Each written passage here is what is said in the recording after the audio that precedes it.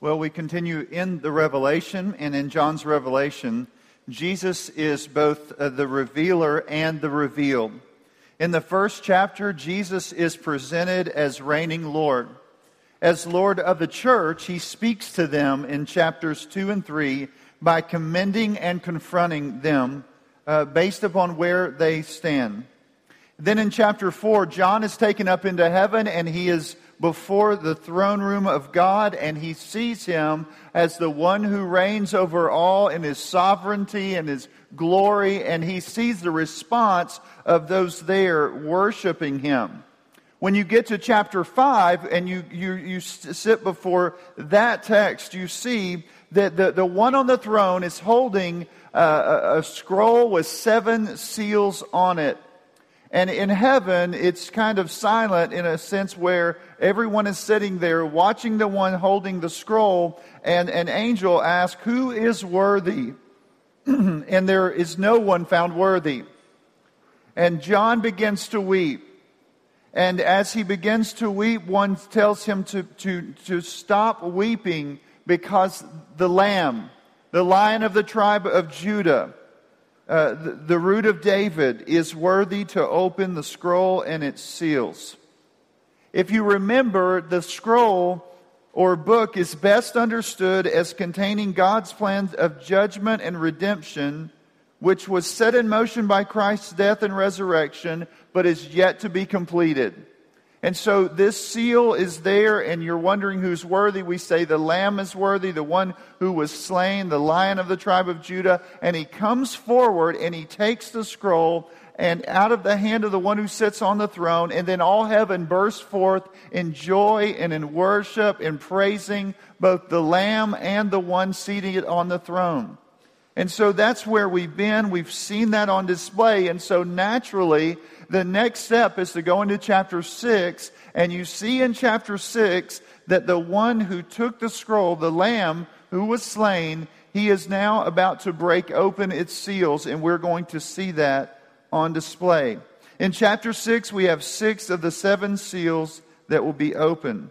These seals reveal that Jesus is judging the earth. We'll see wars, natural disasters, death. All are signs of the Lord's coming judgment. And sometimes I think, they're in the forefront of our minds, and other times maybe we're not thinking of it as clearly. But these judgments will culminate in a final judgment where the wicked will be finally judged and God's people will be set up eternally, experiencing the joy of being in His presence. Now, what do we need to do with this text? If you're stopping to think about it for a moment, I think one thing we have to say is our minds and affections need to be shaped by the Bible. Sometimes when we read a text like this, if we're not careful, we may forget about it, but I think it's very important that we need to see that. We need to love God with all our heart, soul, mind, and strength, and in doing so, we will love His glory. And the reality is we will see here that God is committed to His glory. He is committed to that in a very clear way, and we need to understand that because we will see something about God that some people never want to talk about in this text. So the main point is this: God is just, and He will justly repay all the ways that His glory has been despised and His holiness defiled. God will judge not only does He judge His people, we see in chapters 2 and 3, but He will judge the wicked, and it's very clear in this text. So I think we'll see that. I think it will help you to see that. I think it will help you to understand what's going on in our world to see that. I think there's a lot of people right now with a lot of uncertainty in this world and a lot of fear and a lot of wondering what's going on and thinking that somehow if we could change some circumstances that all would be right. The reality is that is not the case because that is not Jesus' plan. And we need to see that and understand it and examine that. So if you'll look at it just real quick, chapter 6, verses 1 through 8, you see 4 seals and 4 horsemen. 6, 9 through 11, you see the 5th seal, and there are martyrs there. In 6, 12 through 17, the 6th seal, and you see signs in heaven. So we'll work through those, and as you do, hopefully you'll be able to put it all together. So let's look at those 4 seals and 4 horsemen. Just to start with, I think it's important to say the first 4 seals, Christ is using evil heavenly forces to inflict trials on people throughout this age. Now here's what he does. And I think it's very important. You've got to note this in your mind. Either for purification, that is for his church, or punishment. So we could see here, Christ uses evil heavenly forces to inflict trials on people throughout this age. It is either used to purify his church or to punish the wicked. So that will help you, I think, as you move through this text. The first 4 seals show how his authority extends even over situations of suffering, sent from the hand of God to purify the saints and punish unbelievers. So it is something that God is doing. God is doing this, or you could say, you want to say, Christ is doing it. The Father and the Son are certainly doing it. It is part of God's plan to bring about suffering in the present. And He is doing that. And so you need to see that, because I think even later you'll see that, or earlier in Ephesians, in Revelation, and later in the rest of the book. But in chapters 2 and 3, we see that. We see the saints suffering in the present, and that God is accomplishing His plan. Now, you also just want to note that this is not the only place in the Bible this is mentioned. Jesus talks about it in Matthew 24. But also in Ezekiel, you'll see sword and famine and wild beast and plagues. All of that kind of on display there, that God is working out His plan. In addition, just so you kind of, as you're thinking about this concept, in Revelation 6, 9 through 11, you kind of get this understanding that these martyrs suffered under all these trials that are portrayed in verses 1 through 8. So the martyrs are suffering. People, God's people, are dying during this time. The time between, and I've said this over and over, between the first and second coming of Christ, that is what I think we're dealing with in these first 4 seals.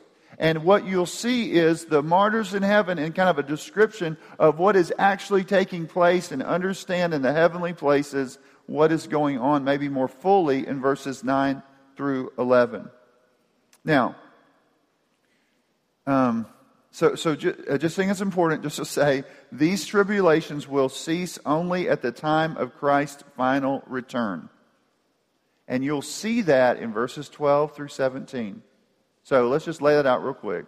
1 through 8, Jesus is sending out these horsemen to do His work of purifying His church and judging the wicked.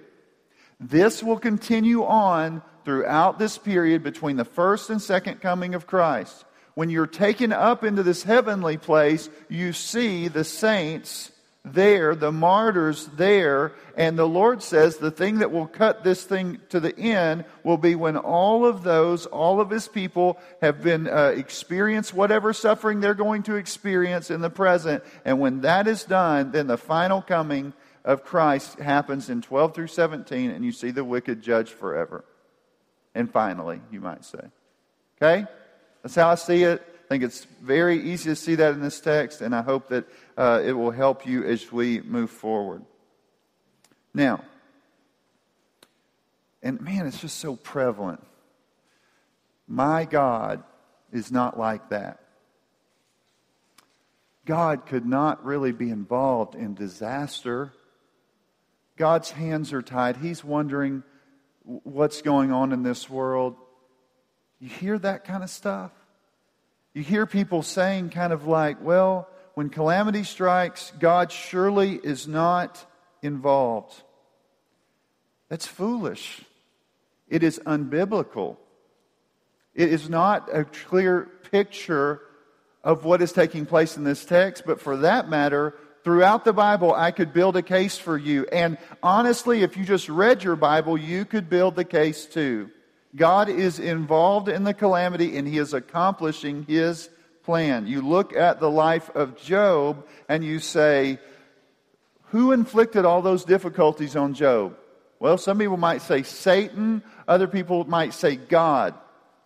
I would say God had sent Satan to Job to afflict him. So it's both.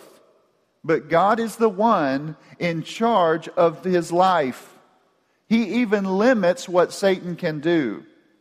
So I just think it's important we start there and understand that and grasp that as we move, again, through this text. So verse 1 and 2. Now watch when the Lamb opened up one of the 7 seals, and I heard one of the 4 living creatures say, with a voice like thunder, "Come." Now remember, these heavenly beings are under the lordship of not only the one on the throne, but the lordship of Christ. Christ has just been given that appointed place of Lord over human history. He earned it, and now He is sending these heavenly beings out to do His work. And as they're doing His work, He says to them, tell them to come. And He calls up these horsemen. Now, so I think it's just like, as we move through it, I think it's just helpful for you to see that. This book then, as we're laying this out, we're going to see Him sending out or calling out these angelic figures, or whatever that you want to say these horses and riders are, some level of that. This apocalyptic vision to allow you to understand what is taking place on earth. You notice the first one is this white horse. Its rider had a bow, a crown was given to him, and he came out conquering and to conquer. Now, I think this first rider, as you're looking at it, he's there. It's been a given to him.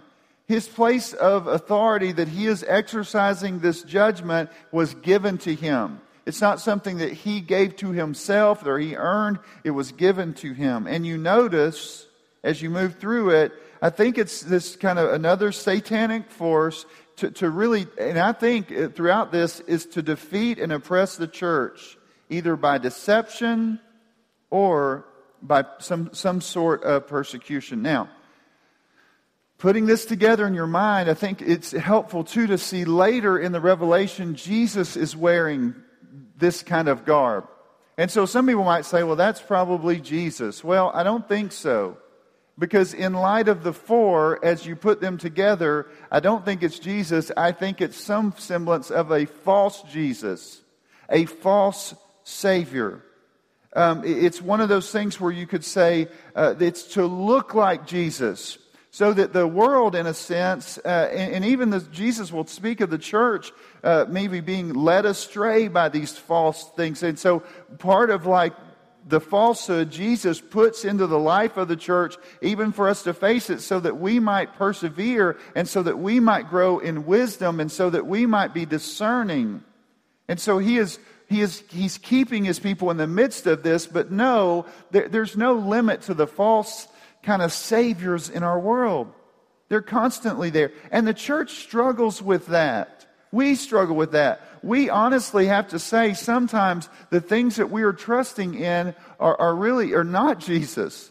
Maybe we're trusting in ourselves, we're trusting in what we've accomplished, we're trusting in stuff, all kinds of stuff. Maybe I think in my mind, if I could just have these things lay out perfectly, then the rest of my life would be safe, I'd be at peace, all that kind of stuff. And we have these false saviors in our world. For some people, it's a governmental leader. For some, it's the economy. Another person, it might be that they think, oh, if I'm connected to this person, everything will be okay. I can trust in them. And you see it around the world where people are, listen, it's a judgment of God. Because for the wicked, when they are trusting in these false saviors, they'll go where those false saviors go. Their end will be at what the false savior's end is. And for the church, when they face a false savior, what they're doing is they are learning that their true savior is the Christ. He is helping them put their hope in Him and resting in His provision. And they're having to learn to walk by faith rather than sight. These false saviors offer victory in the present, and the reality is they may appear that way in the present, but ultimately it'll all come crumbling down. And so I think that's this first one presented, one that offers security in the present age. Second, verse 3 and 4. When He opened the second seal, I heard the second living creature say, "Come." Again, from the throne, God is sending out these instruments of judgment. And out came another horse, bright red. Its rider was permitted to take peace from the earth, so that the people should slay one another, and he was given a great sword. So whereas the first horseman introduces the attempt of Satan to gain dominion over the world, the second horseman seeks to take peace from the earth by stirring up strife and warfare with the world's nations. And so again, these images that are apocalyptic in nature, it's not like we're sitting there saying, uh-oh, did you hear that galloping outside? I hear it. I hear him coming, and we're all scared and go run and hide in the corner. It's not like that, but we understand that these things are going on, and it's a visual picture for you to grasp in your mind. That is the red horse. That's what that is. That's what's going on around me. That's why there's so much war and so much strife and so much difficulty. When you look, for instance, and from what I understand, in the 20th century, there are more people killed as a result of war in the 20th century than all other centuries combined. And so you're saying the red horse is still galloping along, and he is dividing the people and the nations of the earth. Remember, Jesus said, I did not come to bring peace, but a sword. Jesus is, at one level you say, behind all of this, Jesus is accomplishing his plan. And what is he doing with the disciples in Matthew 10? He is helping them grow in faith and to hold fast to the Lord and walk faithfully with him. And the reality is, when the division comes in this world, Jesus is dividing the people as they're destroying one another. And so it's very important, I think, to understand that. It's really for the church. We know it's God's will that we might suffer, but in our tribulation, he is growing us up so that we'll be refined and prepared for our husband. But for the unbelieving world, this is a judgment upon them. And war is horrible, and the darkness is great. Verse 5 and 6, when he opened the third seal, I heard the third living creature say, come. And I looked, and behold, a black horse, and its rider had a pair of scales in his hand. And I heard what seemed to be a voice in the midst of the four living creatures say, a quart of wheat for a denarius, and 3 quarts of barley for a denarius, and do not harm the oil and the wine. Now, scales in that time period would be really, it's a picture of famine. During that time, they would do that. They would ration out the food. And so they would put scales there and say, you can only have so much. And so they would give you that amount. This is a picture of great inflation. The prices were roughly 8 to 16 times the normal going price. You notice that the oil and wine is to be left alone. This was really reserved for the wealthy in that culture. And so there's something of it that is reminding the church in their persecuted place, in their struggle. Really, they were almost a marginalized people. We saw in Revelation 2 and 3, a lot of them were very poor. They couldn't find work oftentimes. And so what you see there, I think, and it's very important, is that maybe the church is looking at that and saying, although we may be persecuted greatly, we know that behind all this, the Lord is working on our behalf. And later in the Revelation, actually in chapter 7, this is what you hear. To the church, they shall hunger no more, neither shall they thirst anymore. The sun shall not strike them, nor any scorching heat. And so there's this picture here that he's going to rescue his people. But in the present, they will suffer as the world suffers. Their suffering is coming by way of helping them grow up in the faith and to mature and to become what they should be. And the suffering of the world is just judgment upon them. Verse 7. When he opened the fourth seal, I heard the voice of the fourth living creature say, come. And I looked, and behold, a pale horse, and its rider was named Death, and Hades followed him. And they were given authority over a fourth of the earth to kill with sword, and with famine, and with pestilence, and wild beasts of the earth. You notice here, death and Hades. Again, Jesus is sending this out.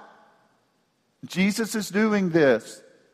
He is working out his plan on earth. And as he does, death is coming. We're going to read in verses 9 through 11, some of God's disciples, Christ's people, throughout the ages die. Part of that, they experience some of the judgment that's taking place in the present, but they will not experience the eternal judgment. And so in verses 9 through 11, you're going to see that on display.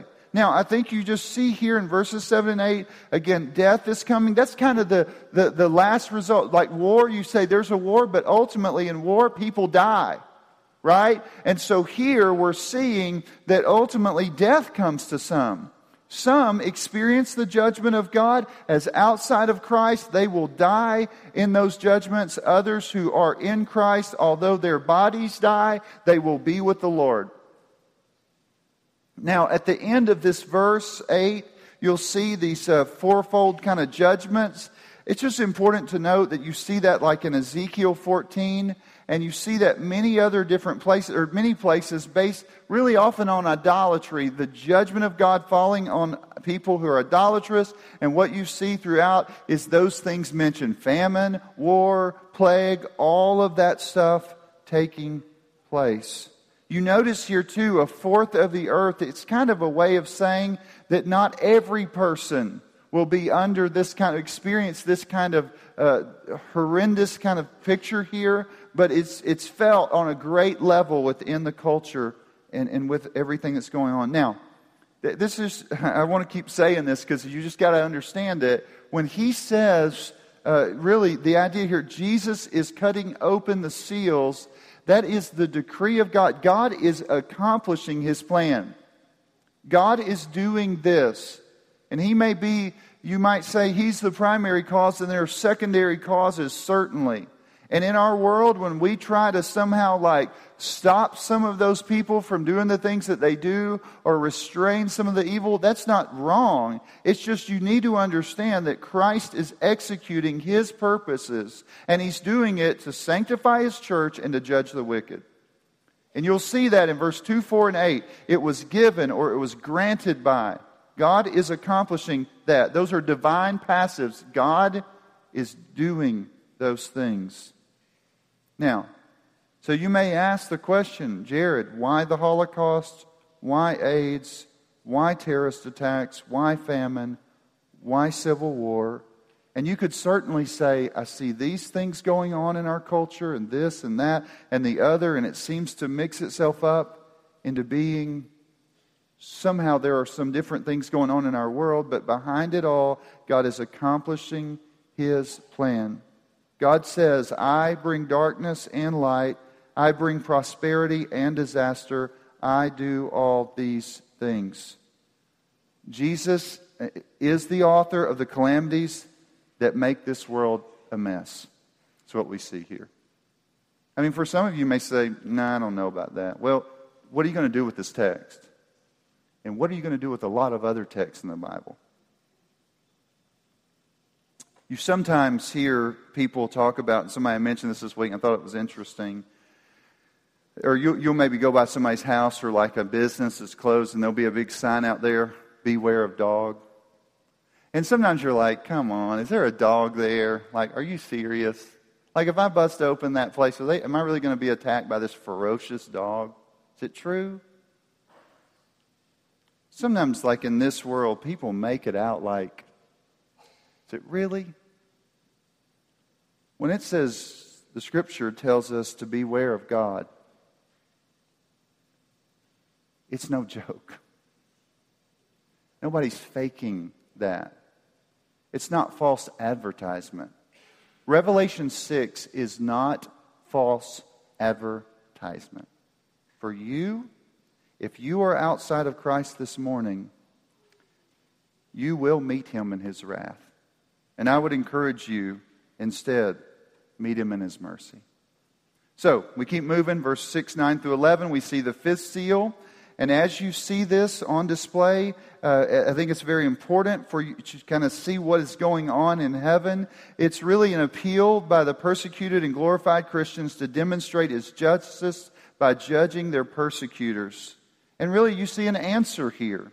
And so, really, I think it's important that you understand it because you're kind of getting a glimpse into this heavenly worship setting where they are coming before God. Now, another thing just to note is a lot of people would categorize this as a hymn because you see hymns all the way through Revelation, and usually they are summarizing what the earlier verses have said. And so I think this theme of judgment and suffering continues here as you observe the martyrs, those who have experienced the difficulties on display in verses 1 through 8. So, let's look at verses 9 through 11. When he opened the fifth seal, I saw under the altar the souls of those who had been slain for the word of God and for the witness they had borne. They cried out with a loud voice, O sovereign Lord, holy and true, how long before you will judge and avenge our blood on those who dwell on earth? Then they were given a white robe and told to rest a little longer until the number of the fellow servants and their brothers should be complete, who were to be killed as they themselves had been. So some Christians, again, have been slain for their commitment to Christ. You remember in Sardis in chapter 2, Antipas was killed for his faithful commitment. Again, I think that in the light of this, you say in verses 1 through 8, this is troubled times. In between the first and second coming, there are many different ways, many dangers, toils, and snares. And that's what the writer in Amazing Grace said, that I have already kind of walked through.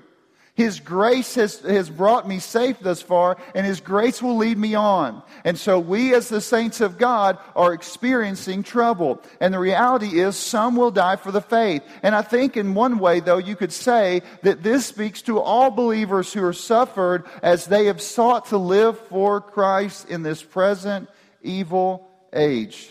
It encourages them.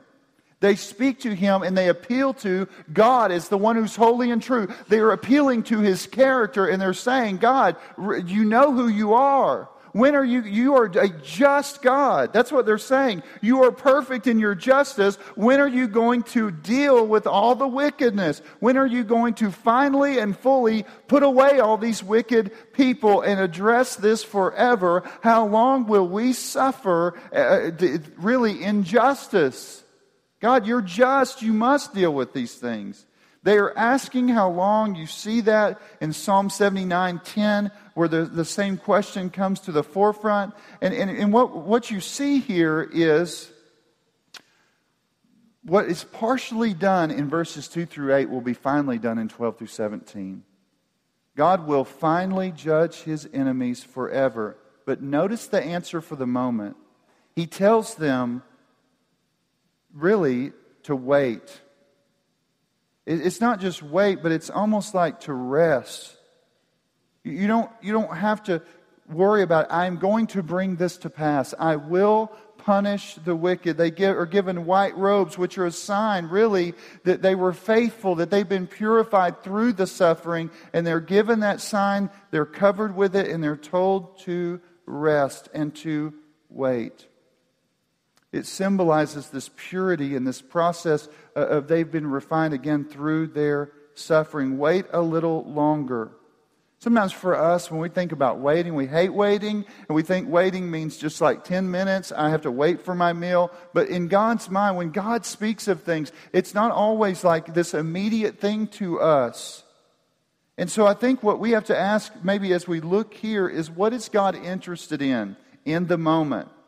What God is doing is, in the moment, He is allowing His people to walk through suffering and allowing them to grow in faithfulness, and then He's taking them away.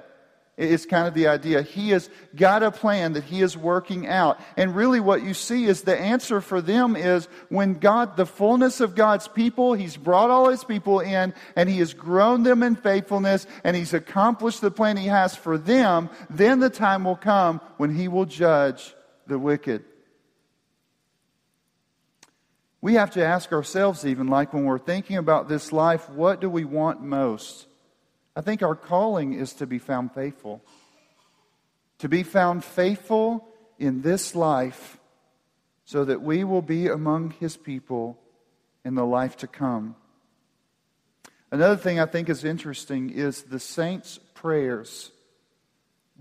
As a saint prays in the way that they ought to, they are participating in the plan of the ages. God is working out His plan through His people. He is accomplishing His plan, and we get to participate in it. Sixth seal. Let's look at this in verses 12 through 17. These verses express the explicit and final answer to the prayer in verses 9 through 11. This time is the last judgment. when the full number of the suffering saints has come to its place, then the Lord executes His judgment. Verse 12, when He opened the sixth seal, I looked, and behold, there was a great earthquake, and the sun became black as sackcloth, the full moon became like blood, and the stars of the sky fell to the earth as the fig tree sheds its winter fruit when they shake by a gale. The sky vanished like a scroll that is being rolled up, and every mountain and the island was removed from its place, and the kings of the earth, and the great ones, and the generals, and the rich and powerful, and everyone, slave and free, hid themselves in the caves and among the rocks of the mountains, calling to the mountains and rocks, fall on us and hide us from the face of Him who is seated on the throne and from the wrath of the Lamb, for the great day of their wrath has come, and who can stand? You see here in this moment, this great earthquake later will be shown again in Revelation, and it's also presented as the final judgment throughout these texts, and you see them in the Old Testament passages in Isaiah, where we'll see this final judgment on display. The great wrath, the day of great wrath has come. And the picture again here is that they are going through, they're going to experience great travail, and God is going to judge the wicked finally and forever. With the Christian as a pilgrim, he is moving through this life, through all the dangers and toils and snares. He is going through that. But the reality is that day will cease for the believer, and he will be with the Lord. But the reality is for the unbelieving people, the earth dwellers, those who have made their life in this age, those who have hoped in the false messiahs of this age, they will finally be judged forever. And that's what you're seeing on display in this moment. They have taken their refuge in the false gods of this age, and they will end up with the false gods of this age. We see the Lamb taking this last scroll here in this picture, and He is stripping away all their hopes. They've been able to trust in all these things in this world, and now even the kings of the earth, the very richest and the very poorest earth dweller, will now face the Lamb. And they will not face Him in His mercy, but in His judgment. And they will be crying out for the rocks to come down and crush them, as if that they would escape Him even in death. The reality is, Jesus says in John chapter 5 that He is going to resurrect even the dead. And some will be judged and some will have eternal life. But it's important, I think, to note here this morning is, this is a picture. Listen, the most amazing saint and the most horrible sinner, as they walk through this life, they face the same struggles. One is purified and prepared for heaven. The other one will be judged eternally in hell. Both of them may die. I mean, you just have to kind of get that in your mind. Sometimes the righteous die in this life, and sometimes the wicked die in this life. But at the very end, you have to know that when it all comes down, Jesus is not going to be putting His people under the judgment of God. They'll experience eternal bliss with Him, but the wicked will be crying out for the rocks to crush them so that they will not endure the wrath of the Son. They do not want to see Him, because when He comes, He is not coming in mercy, but judgment. And they are crying out, please let us die. But they don't understand that even if they die, they're still going to face Him. And so I don't know where you are today, and I think the main point is this: God is just. He will repay all the ways that His glory is despised and His holiness is defiled. And He is going to judge the earth. And although we may experience in small measure some of those things in the present, and we do, ultimately, if you are in Christ, you have hope of a future. If you are not, one day He is coming, and it will not be these small judgments. It will be eternal torment in hell. So wherever you are today, I would call out to you, turn to the Son in mercy, or you will face Him in His wrath. Let's pray. Father, we thank You for this word. We just pray that You would bless us in our reception and receiving of it, that by the power of Your Spirit, that You would awaken dead hearts that may be lost and outside of Christ today and turn them to You. For believers that are experiencing great trouble, who've watched disease and death and disorder and war and all those things happen, I pray that they would see that you're not separate from them, that you are working out your plan through them, that you're preparing them for heaven, and that one day those judgments will cease, and they will be in the presence of the Son, and they will know the glorious purposes He had, and that they will experience forever joy with Him. In Christ's name, amen.